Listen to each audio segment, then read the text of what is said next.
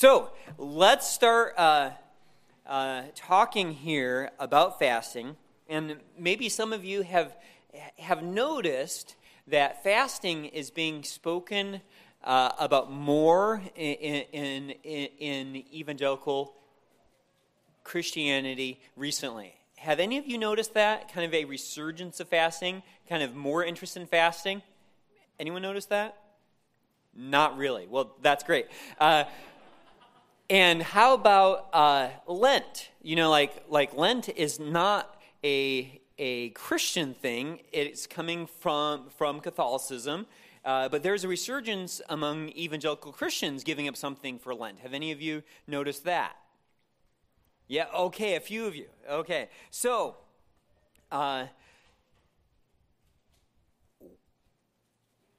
what are your feelings now about fasting?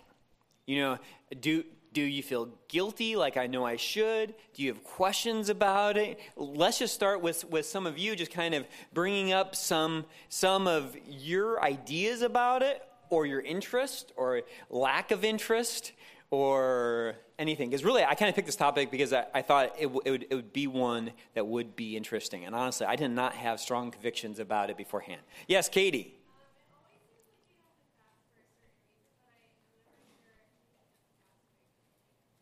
Right. So should fasting be for a certain reason, or just kind of something we should work into our weekly or monthly kind of calendar, right? So, it's the 17th, it's fast day. Like, everybody knows that.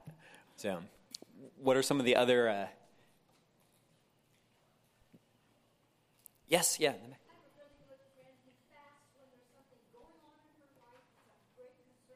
Mm-hmm. Okay.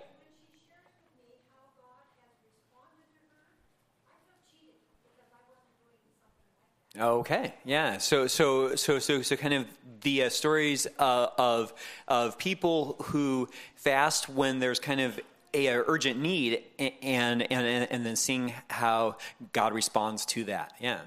So feel cheated, and have you ever said, "Hey, I'm going to do that"? Thought about it?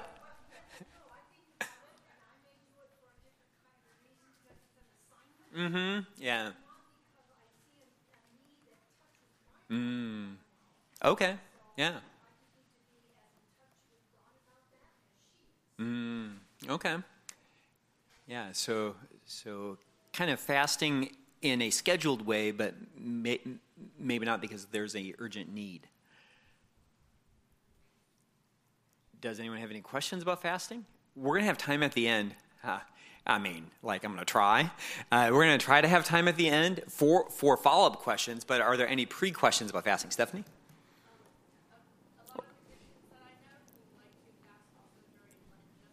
Yeah. Right.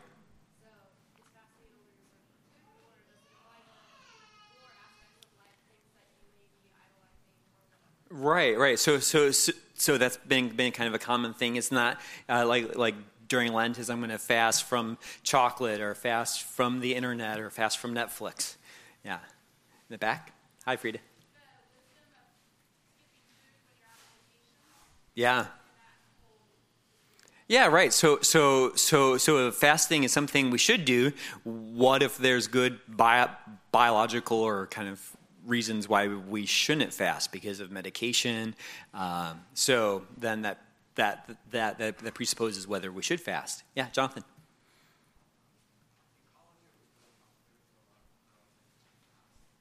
Wait. Can you say that louder, Jonathan? Mm-hmm. Yeah, right. Well, no, so people, it was, and just for the recording, I'll try to rephrase, but that it was popular during college that some girls, among the girls, it was popular to fast, but then they would also perhaps maybe motive of losing weight. It was funny. I was talking to someone about fasting, and they wanted to know about the health benefits. And I'm like, well, the Bible doesn't talk about those. So maybe there's great health benefits, or losing weight, or maybe there's dangers. I'm sure there's dangers with fasting, right?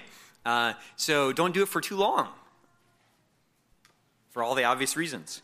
Okay, so let's get started and see some of what Scripture talks about fasting, and then we'll see if there is a reason for us to be fasting, and then maybe what that fasting should look like.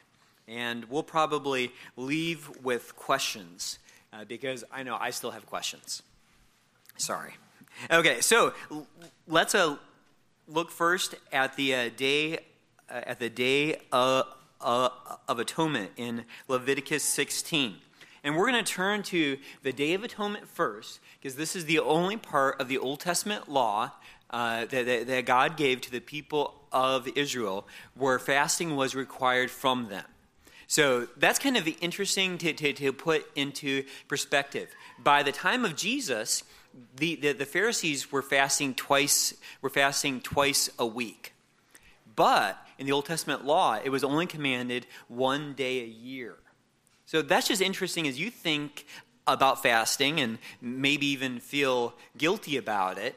Or are you feeling guilty about something that's commanded in the Old Testament law one day a year? So let's start with that. The Day of Atonement was about cleansing, and it was about the priests being cleansed, the people being cleansed, even the tabernacle being cleansed, so that God could remain with a sinful people. And the focus was as much intentional sins or sins that people knew that they needed to bring a sacrifice for, but just the overall effect of just God living among a sinful people. And it presents a problem of how can this keep going? Well, that sin is going to need to be covered. It's going to need to be cleansed. And that's what the Day of Atonement was for. Now, I've got a lot of verse references there. In my dream world, I'll go through all of them, but I'm not in my dream world. Or maybe if you were in my dream world, you'd just be okay sitting here for 2 or 3 hours, but none of these options are good. So Leviticus 16, verses 29 to 31. This shall be a permanent statute for you, talking about the Day of Atonement. In the 7th month, on the 10th day of the month, you shall humble your souls. And that phrase is really important there. You shall humble your souls. And not do any work, whether the native or the alien who sojourns among you. For it is on this day that atonement shall be made for you to cleanse you. You will be clean from all your sins before the Lord. It is to be a Sabbath of solemn rest for you, that you may humble your souls. It is a permanent statute. So that phrase in the New American Standard Bible of humble your souls, in the ESV it is afflict yourselves. In the NIV it is translated as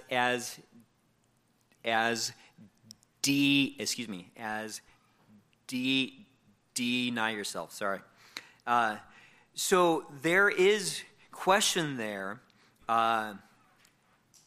What is the meaning behind this word? To humble yourself, to deny yourself, to afflict yourselves, and that is where we find fasting here. Now, the same word is used in Genesis 15:13. So God said to Abram, know for certain that your descendants will be strangers in a land that is not theirs, where they will be enslaved and oppressed 400 years. That word oppressed is this word to be afflicted or to be humbled.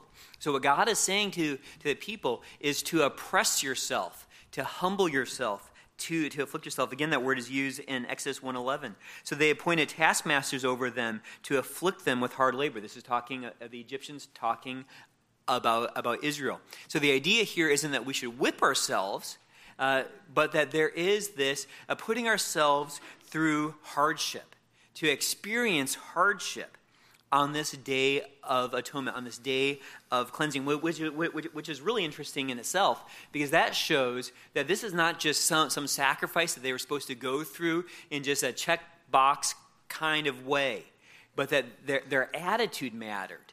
And because their attitude mattered, they were supposed to fast. Now, it's interesting here that it doesn't specifically mention food.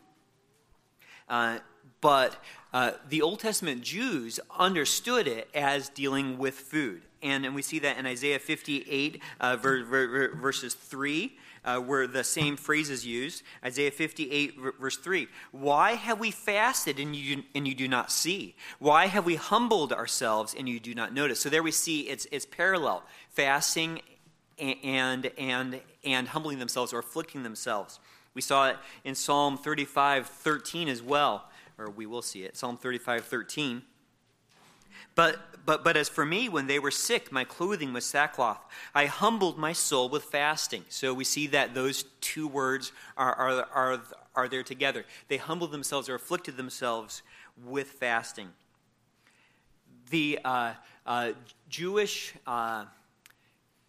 interpreters of the Old Testament law in the intertestamental period understood that it wasn't just food, but it included other pleasures too. It included food, but they kind of added to it bathing or use of oil on the body, just kind of comfortable things that made life more enjoyable, like wearing shoes or sex. They were saying that none of these things should be done on the Day of Atonement because we should be afflicting ourselves. We should be humbling ourselves. We should be focused on our need of cleansing. So here's a quote from a commentator named Alan Ross in the book of Leviticus.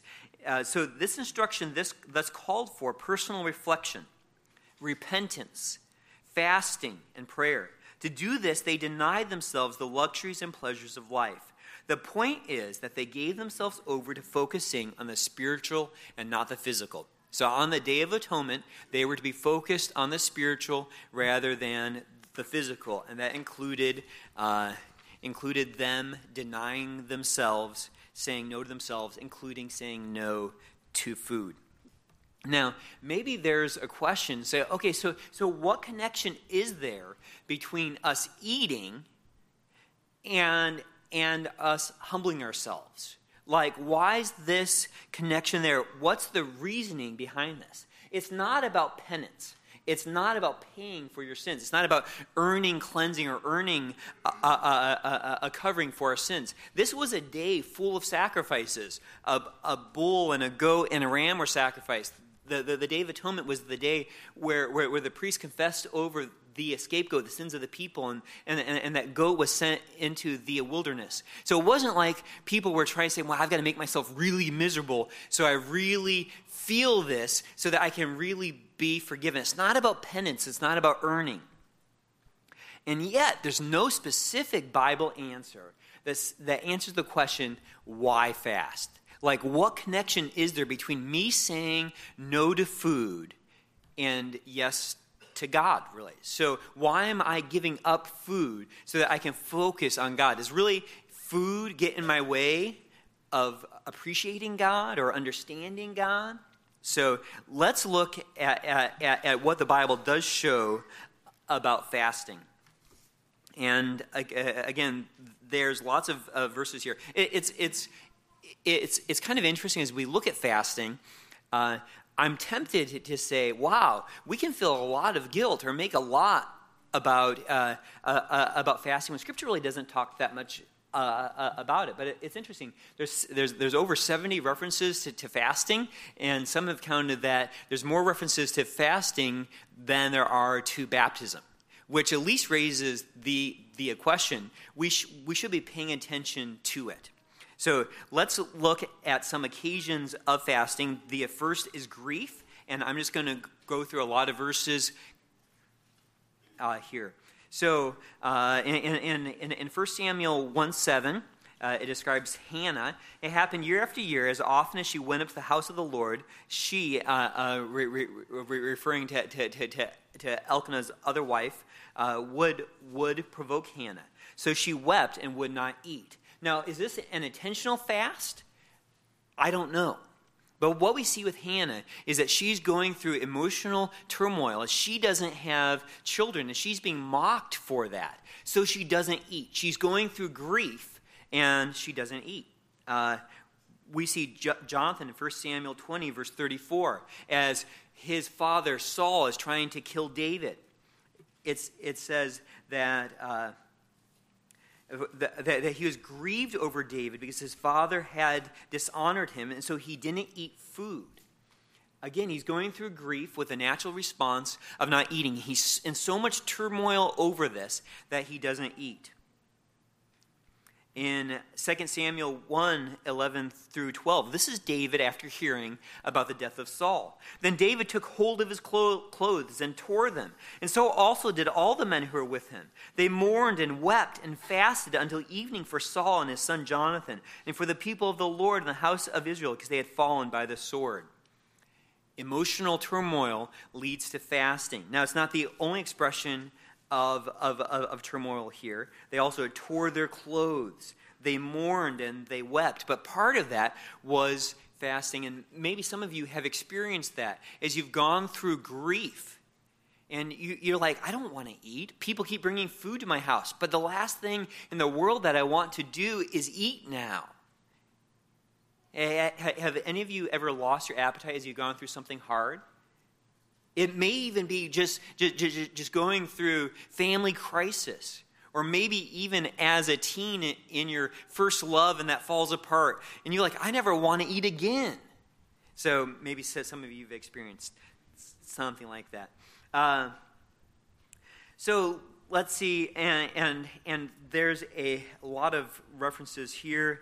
We can look at Ezra 10:6. Then Ezra rose from before the house of God and went into the chamber of Jehohanan, the son of Eliashib. I'm sure I got that right. Although he went there, he did not eat bread nor drink water, for he was mourning over the unfaithfulness of the exiles. Again, is this an intentional fast, or is this just a reaction to the emotions he's going through? There, it's an emotional response to sin. So it's not just grieving over death or grieving over injustice. There, he's grieving over Israel's sin.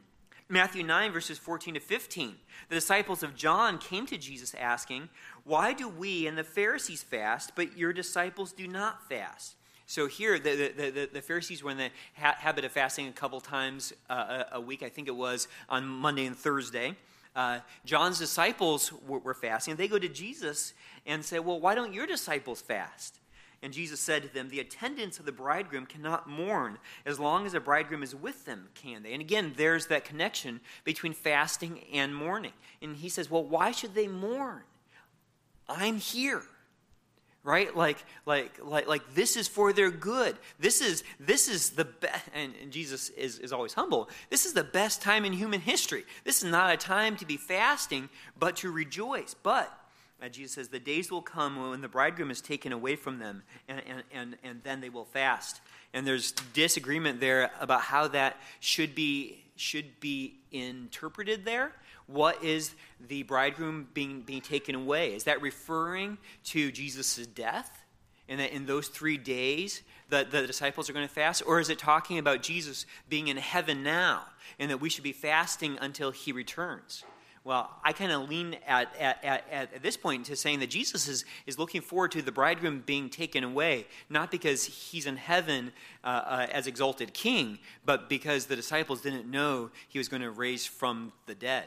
So there, again, we see that response to grief. The disciples are going to fast. Jesus is going to be crucified, and they are not going to eat. And not because someone said, hey, guys, I think we should kind of fast.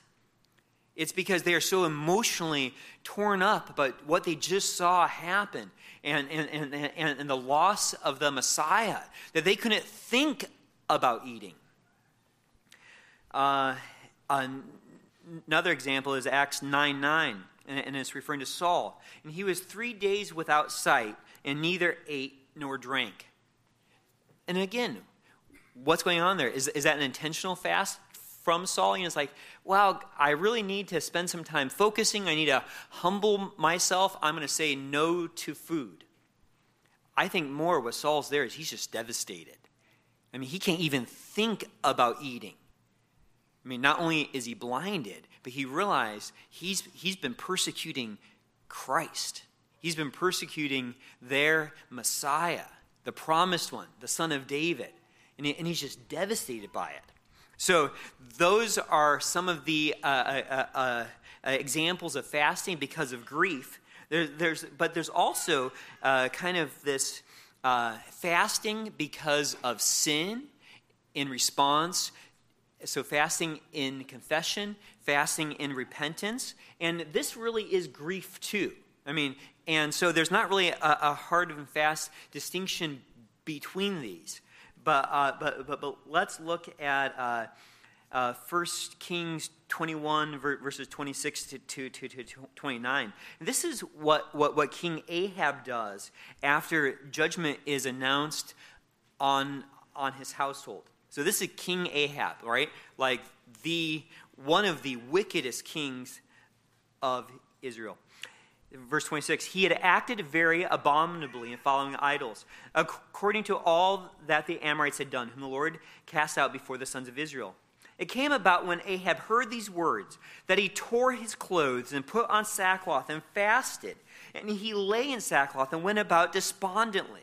Then the word of the Lord came to Elijah the Tishbite, saying, do you see how Ahab has humbled himself before me?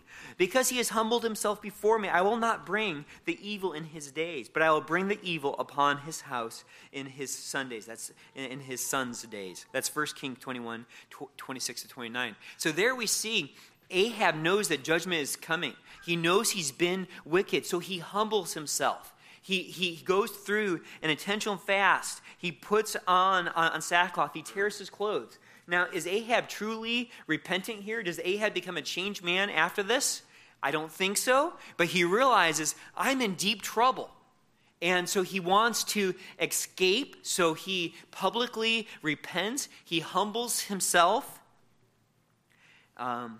In Joel 1, verse 14, God calls on Israel to fast because fasting was part of their repentance. In Joel 1, verse 14, he says, consecrate a fast, proclaim a solemn assembly, gather the elders and all the inhabitants of the land to the house of the Lord your God, and cry out to the Lord. He's calling on them. You guys need to fast. Because of your sin. You need to repent. Judgment is coming. They're the same thing in Joel, verses 2, 12 through 14. Yet even now, declares the Lord, return to me with all your heart, and with fasting, weeping, and mourning. So that fasting, there's an expression of true repentance. Return with all your heart, with fasting, mourning, and weeping. And there's the idea there that if they're not returning with all their heart, are they really... I mean, if they're not fasting, if they're not mourning, if they're not weeping, is it real repentance?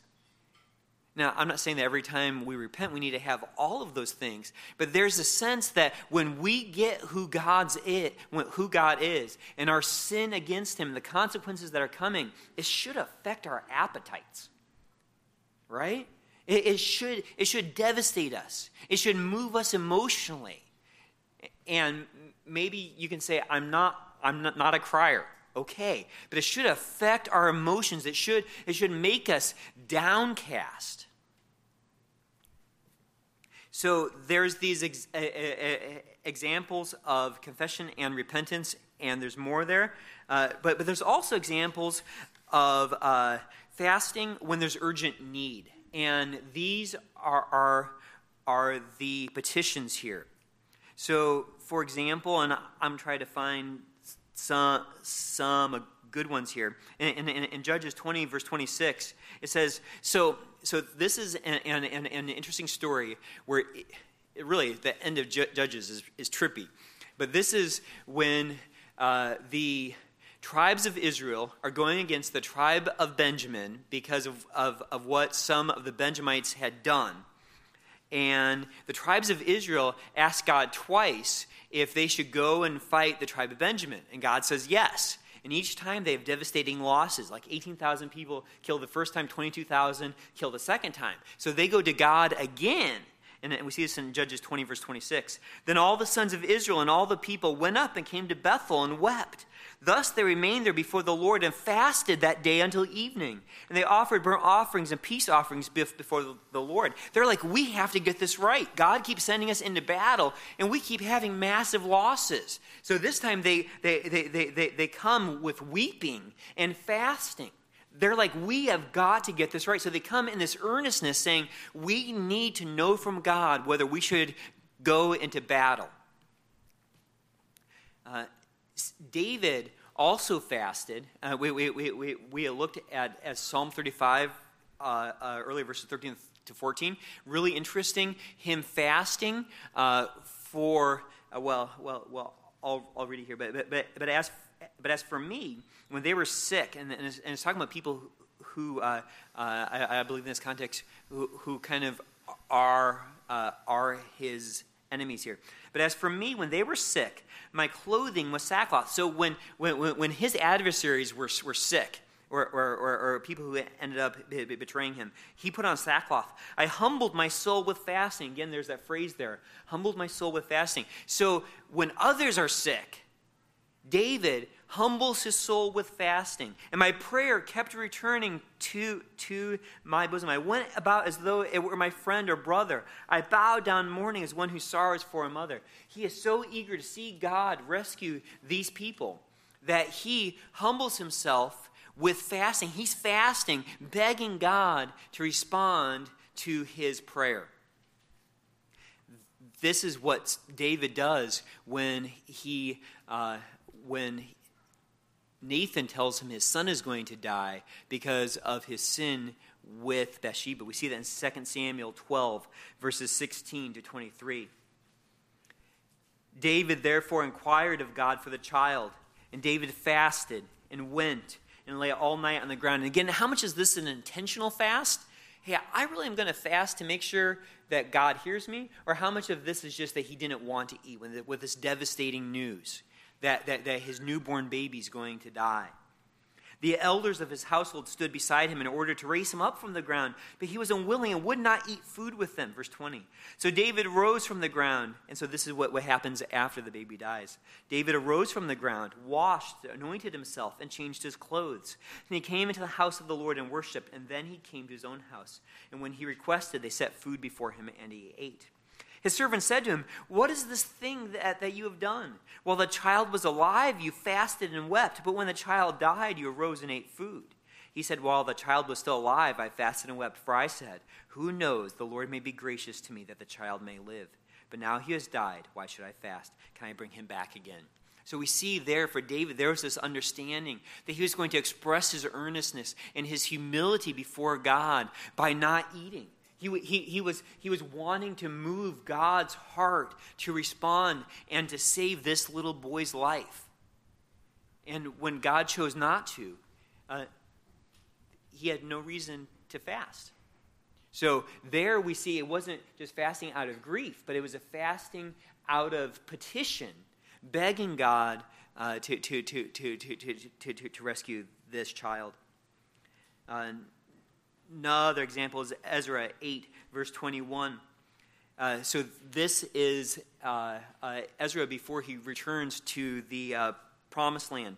And he's going to ask God for a safe passage. And Ezra 8:21, "Then I proclaimed a fast there at the river of Ahava, that we might humble ourselves before our God." Again, a connection between fasting and being humble. To seek from him a safe journey for us, our little ones, and all our possessions. For I was ashamed to request from the king troops and horsemen to protect us from the enemy on the way. Because we had said to the king, "The hand of our God is favorably disposed to all those who seek him, but his power and his anger against all those who forsake him." So he's like, God is for us. He's going to take care of us.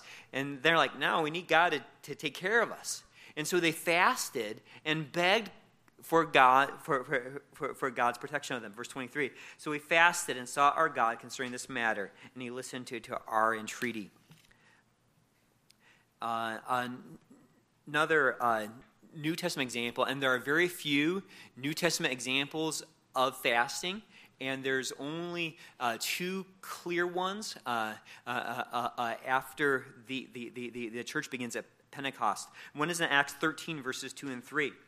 "While they were ministering to the Lord and fasting, the Holy Spirit said, 'Set apart for me Barnabas and Saul for the work to which I have called them.'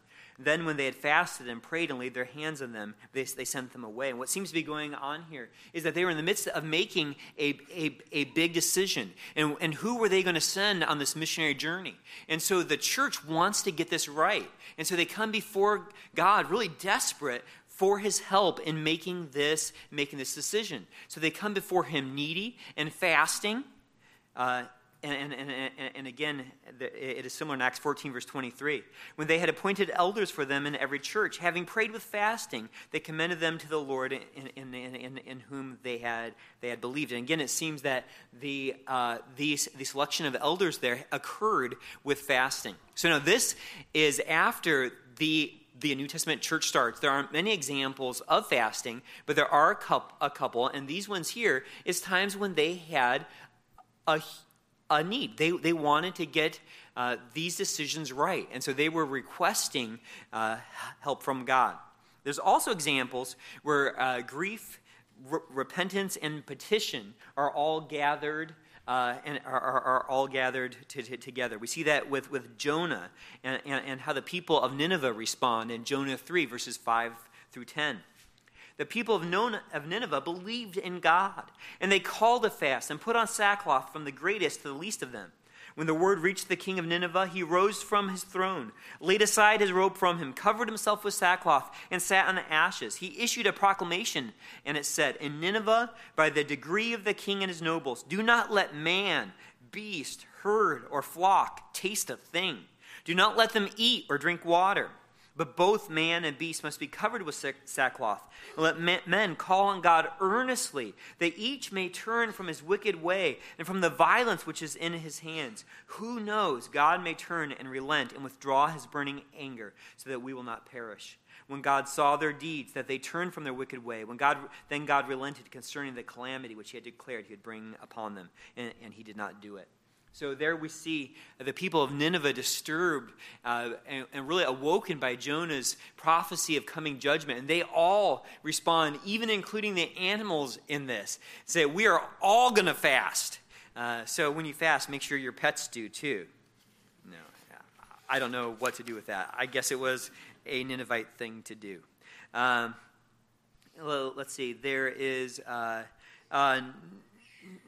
another example there with a Nehemiah and Daniel, but I think that these are probably enough examples to see what kind of things bring about fasting, right? It is when you experience strong emotion, when you're going through grief, when there is danger coming, when there's judgment coming, when there's an incredible awareness of sin and need, when you know that you need God's help. This is when the people of Israel and the New Testament church, from the couple examples we have, fasted. Okay?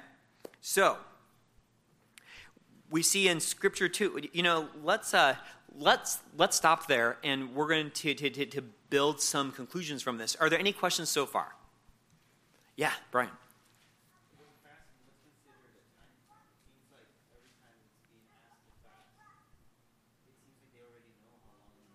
Mm-hmm. Yeah. But when you read through it, you never know. Well, so like that's what helps with starting off with a day of atonement, which really would have fed into all their understanding of what a fast was. It would have been a one-day thing. Now there are examples of longer fast. So Esther, before she goes into the king, calls for the people of Israel to have a 3-day fast. When Saul died, the people from his town called for a 7-day fast.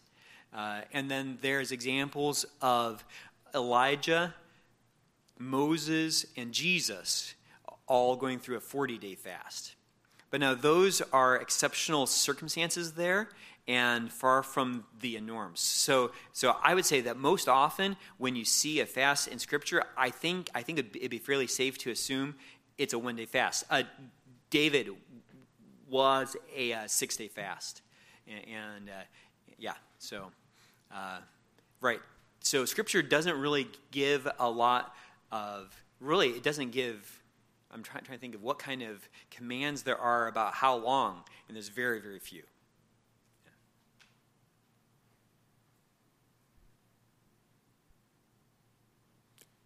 Okay, great. Well, and let's see. I've got some notes there about the danger of fasting. To summarize, people will always do this. They take something you do for an expression or to grow, and they turn it into something to gain standing with God. And so as Israel went through more turmoil, they started fasting more. And during the exile, they added multiple days of fasting, so much so that when they returned from exile in Zechariah, they asked God, well, do we have to keep doing these fasts? And God says, well, I didn't ask those fasts from you in the first place. But God is, in Isaiah 58, is concerned. Why are you fasting? And really, you should be doing what is right. You should be caring about the poor among you. You should be caring about the hungry and how you're treating one another. And instead, you're busy fasting. So there's this danger of emphasizing fasting and forsaking other kinds of obedience. We also see in Matthew 6 how Jesus talks about the fasting of that day. In Matthew 6, verses 16 to 18. This is part of the Sermon on the Mount. It's probably one of the most famous passages about fasting. Whenever you fast, do not put on a gloomy face as the hypocrites do, for they neglect their appearance so that they will be noticed by men when they are fasting. Truly I say to you, they have their reward in full. So Jesus is concerned about those who are fasting in order to gain attention. And so when they go through a fast, they're doing their best to look really miserable while doing so. Just gaunt face and, I don't know, disheveled hair, and maybe you put on some sackcloth or something. But you want people to know that you're fasting. And Jesus says, well, you get all the reward you're going to because your motives are wrong for doing that. Verse 17, but you, when you fast, anoint your head and wash your face, so that your fasting will not be noticed by men, but by your Father who's in secret. And your Father who sees what is done in secret will reward you. And again, and some have said that this shows that Jesus assumes that his followers will fast. I think that Jesus is most concerned here with the heart, and with the heart and motives of why you do what you do. So in that culture there where they were fasting, and where some were fasting multiple times a day, Jesus was very concerned that they don't do what was supposed to be done for God in order to gain people's approval. So it wasn't about getting approval from men, but from God. I don't know from that passage alone, did Jesus expect us to fast? Right? Maybe he did. I don't know. But we're going to look more at that. So let's see here. Let's look next at reasons for fasting.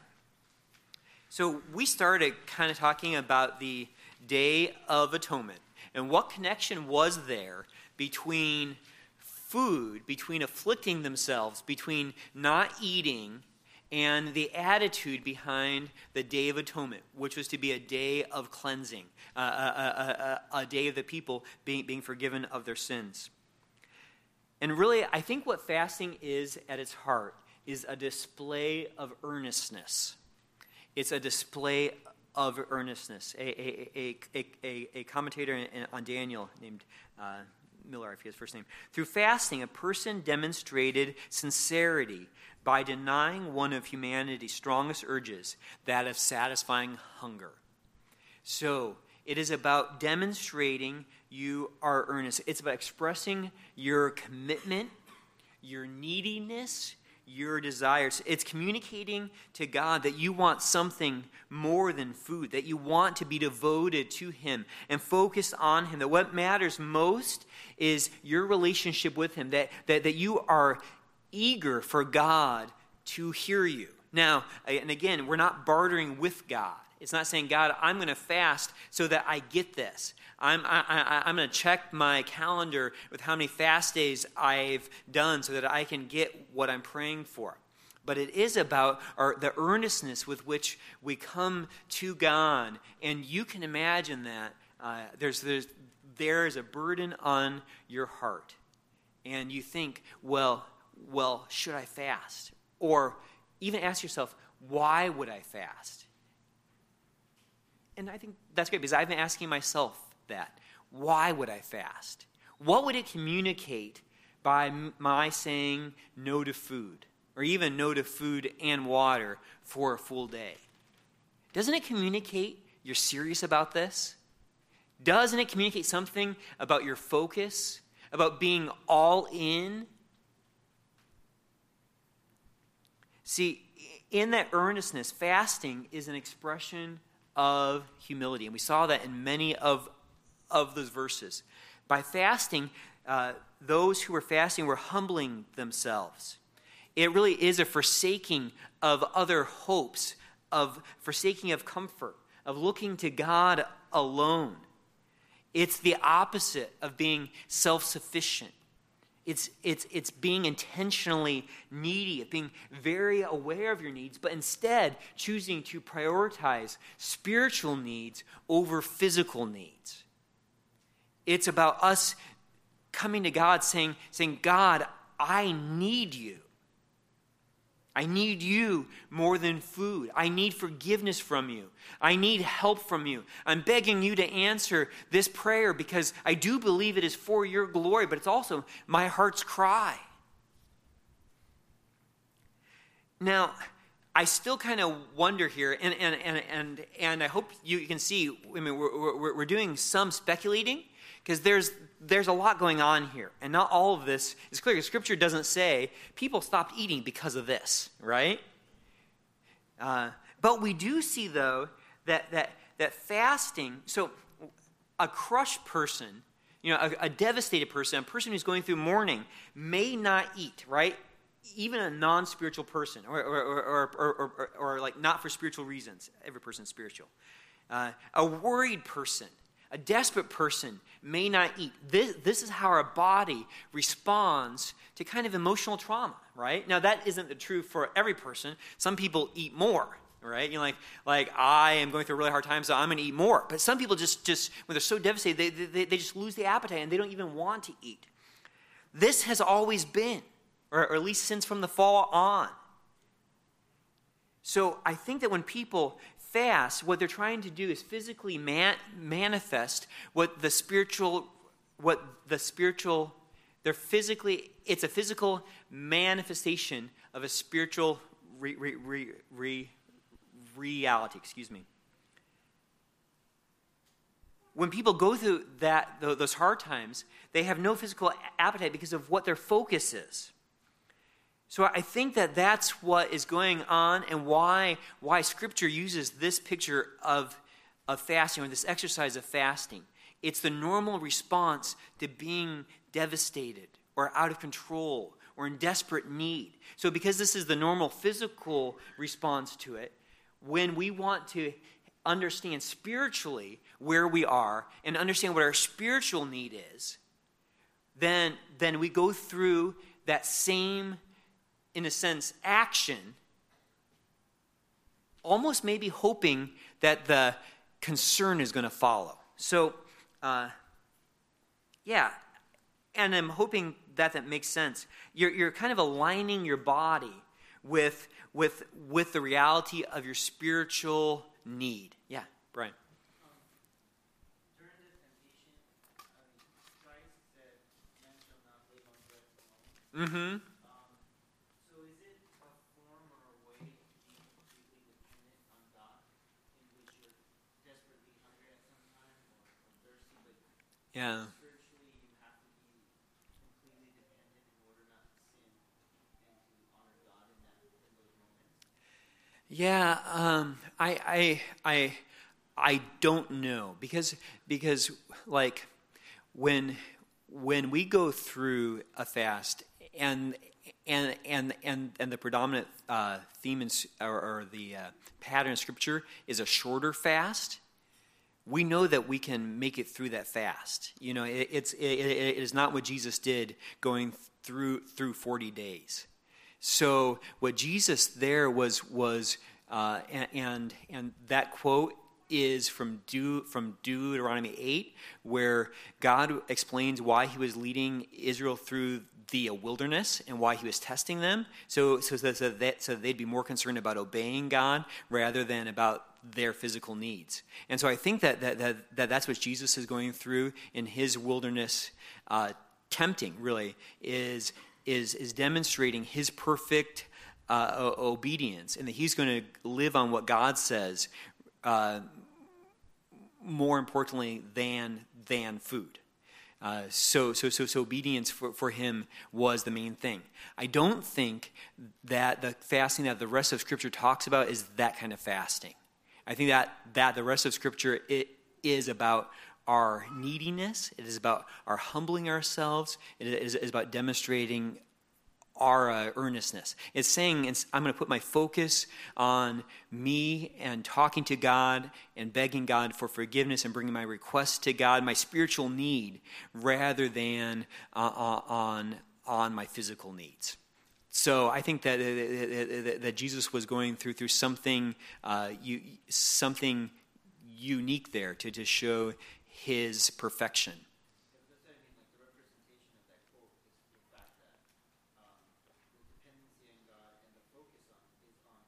Mm-hmm. Right. Yeah. Yeah. Mm-hmm. But yeah. Yeah. Yeah. Right. Yeah. Yeah. And like that's where I think that what we look at the pattern of Scripture, that it should be that we should fast in response to our needs and even our desires, rather than just doing it for the sake of doing it. So I know that there's some ideas that it's a spiritual discipline to cultivate a hunger for God, and that's a book by a Piper, a hunger for God. And I've not read through it all, but skimmed it. And the idea is and it's a pretty common Piper idea, but to say no to things so that you see how much you want them, and then you realize, well, I should want God so much more. So that you say no to food and say, wow, I really like food a lot. And so you want God more than you want food. Now, there may be a good discipline there. I don't know, really. It may be a good benefit from that, but I don't think that that's the purpose of fasting. The purpose of fasting is to humble ourselves, to be earnest, and really to kind of enrich a prolonged prayer time. Really to strengthen our prayers, to have us go in with prayer, to prayer, and whether that's because we need God's help, because we need wisdom from God, because we need forgiveness from God, and not so much to earn forgiveness, but because of the seriousness of our repentance. It's the focusing of saying, Lord, I need you. Frida? Does that imply then that when you're fasting, perhaps it's prayer time? You're not trying to keep working and do all your normal activities without drinking water? Are you implying a connection? Yeah. So the Day of Atonement was a Sabbath rest. So I think that would make the most sense. And if you wanted to fast, I would encourage you, if possible, to get the day off of work. Right? If you're going to be devoting this time to say, I've been spiritually cold. I've been apathetic about the cross. I used to love the Lord so much more than I do. And I'm aware now of just how pathetic I've been, and how weak my emotions have been. I think it'd be fantastic if you have the time to arrange taking a day off, or arrange that on a Saturday or a Sunday. But then devote yourself to praying as much as possible. And that may be difficult if you have young kids at at home because maybe husbands can help with that. But even as much as possible, to say, I'm going to put this energy and this focused time, this time of neediness and humbling myself into prayer. Instead of just kind of like a gnawing sense of, wow, I'm kind of hungry. I should pray. So, yeah. And that seems to be the model in most of those passages. Either people were fasting because they were going through so much grief, or they were fasting because of a repentance, and then of course that would be accompanied by a prayer. Let's see here. I'm going to go ahead and talk a little bit more about the practice of fasting, and then hopefully have time for a couple questions. Let's see here. So did Jesus fast? A lot of people say he did. Because Jesus obeyed the Old Testament law, and again, it's tricky because we never see him bringing a sacrifice. He very well could have fasted on the Day of Atonement. I guess I assume that he would have, because he would have obeyed the Old Testament laws. But beyond that, there's no reference of Jesus fasting besides his 40 days of being tempted. There's no reference of his disciples fasting. There's a lot of problems in the New Testament regarding food and food sacrificed to idols and Jewish feasts and holidays. But it's really interesting in the New Testament. In the New Testament epistles, there's no commands to fast. So I just would kind of, question: should we have guilt over fasting? Now, Jesus does say, when you fast, but then that's not exactly the same thing as a clear command to fast. He's writing to people, some of whom practice fasting multiple times a week. He's actually more concerned about how they fast. So I would just kind of question, should we fast? And from my reading about fasting, what I think is we should fast when we desire to display, not in a bartering way, not to try to get God's attention, or not try to say, God, I'm going to fast for a whole day so that you do this. But just when we want our hearts to be broken before God, when we want to be particularly, I know I need to be humbled before God, when we want to be earnest for God, when we're pleading with God for something, and it might be for the advance of his kingdom, or for someone's soul, or for someone's spiritual health. I think there's all kinds of things that could prompt us to fast, but the biblical pattern that I see is that we fast when we have a need, and we fast when we need to repent, and we fast when we are just brokenhearted. So should you fast? I would let fasting, and it's just my advice, based on, there's no clear New Testament commands to fast, although Jesus does assume his disciples will fast. We know that they fasted during the time after his death, but following that, there's examples of fasting twice in Acts when they're looking for God's will. But I would say is, what are your spiritual needs? If you know that you've been hard-hearted and not repentant, then I would say a fast could be an awesome idea. Take a day off, don't eat anything, and say, God, I am devoting this day to be humble before you. I want to be totally in to getting my heart right with you. I used to feel so much joy about the gospel. I want to feel that joy again. Then fast. Go for it. And so, anyways, I'm kind of just flying through notes here. Again, it is not bartering with God. We're not trying to trade with God. It's not works. As far as length, we mentioned that some. It seems like the most common length in Scripture is a day. Some fasts were food. Some fasts were food and water. Some fast broke I think that they all broke at the beginning of the next day, which was the evening for them, because their day started. Kind of went from 6 p.m. to 6 p.m. But all those things are kind of not really the main point. The main point is to say, God, I'm going to go without because I want my prayers to be real. Like, I want my heart to be engaged in this. I want my body to be engaged in this. I want to go without to some extent so that you know that I'm here. And isn't it weird if you think, like, why don't I want to fast?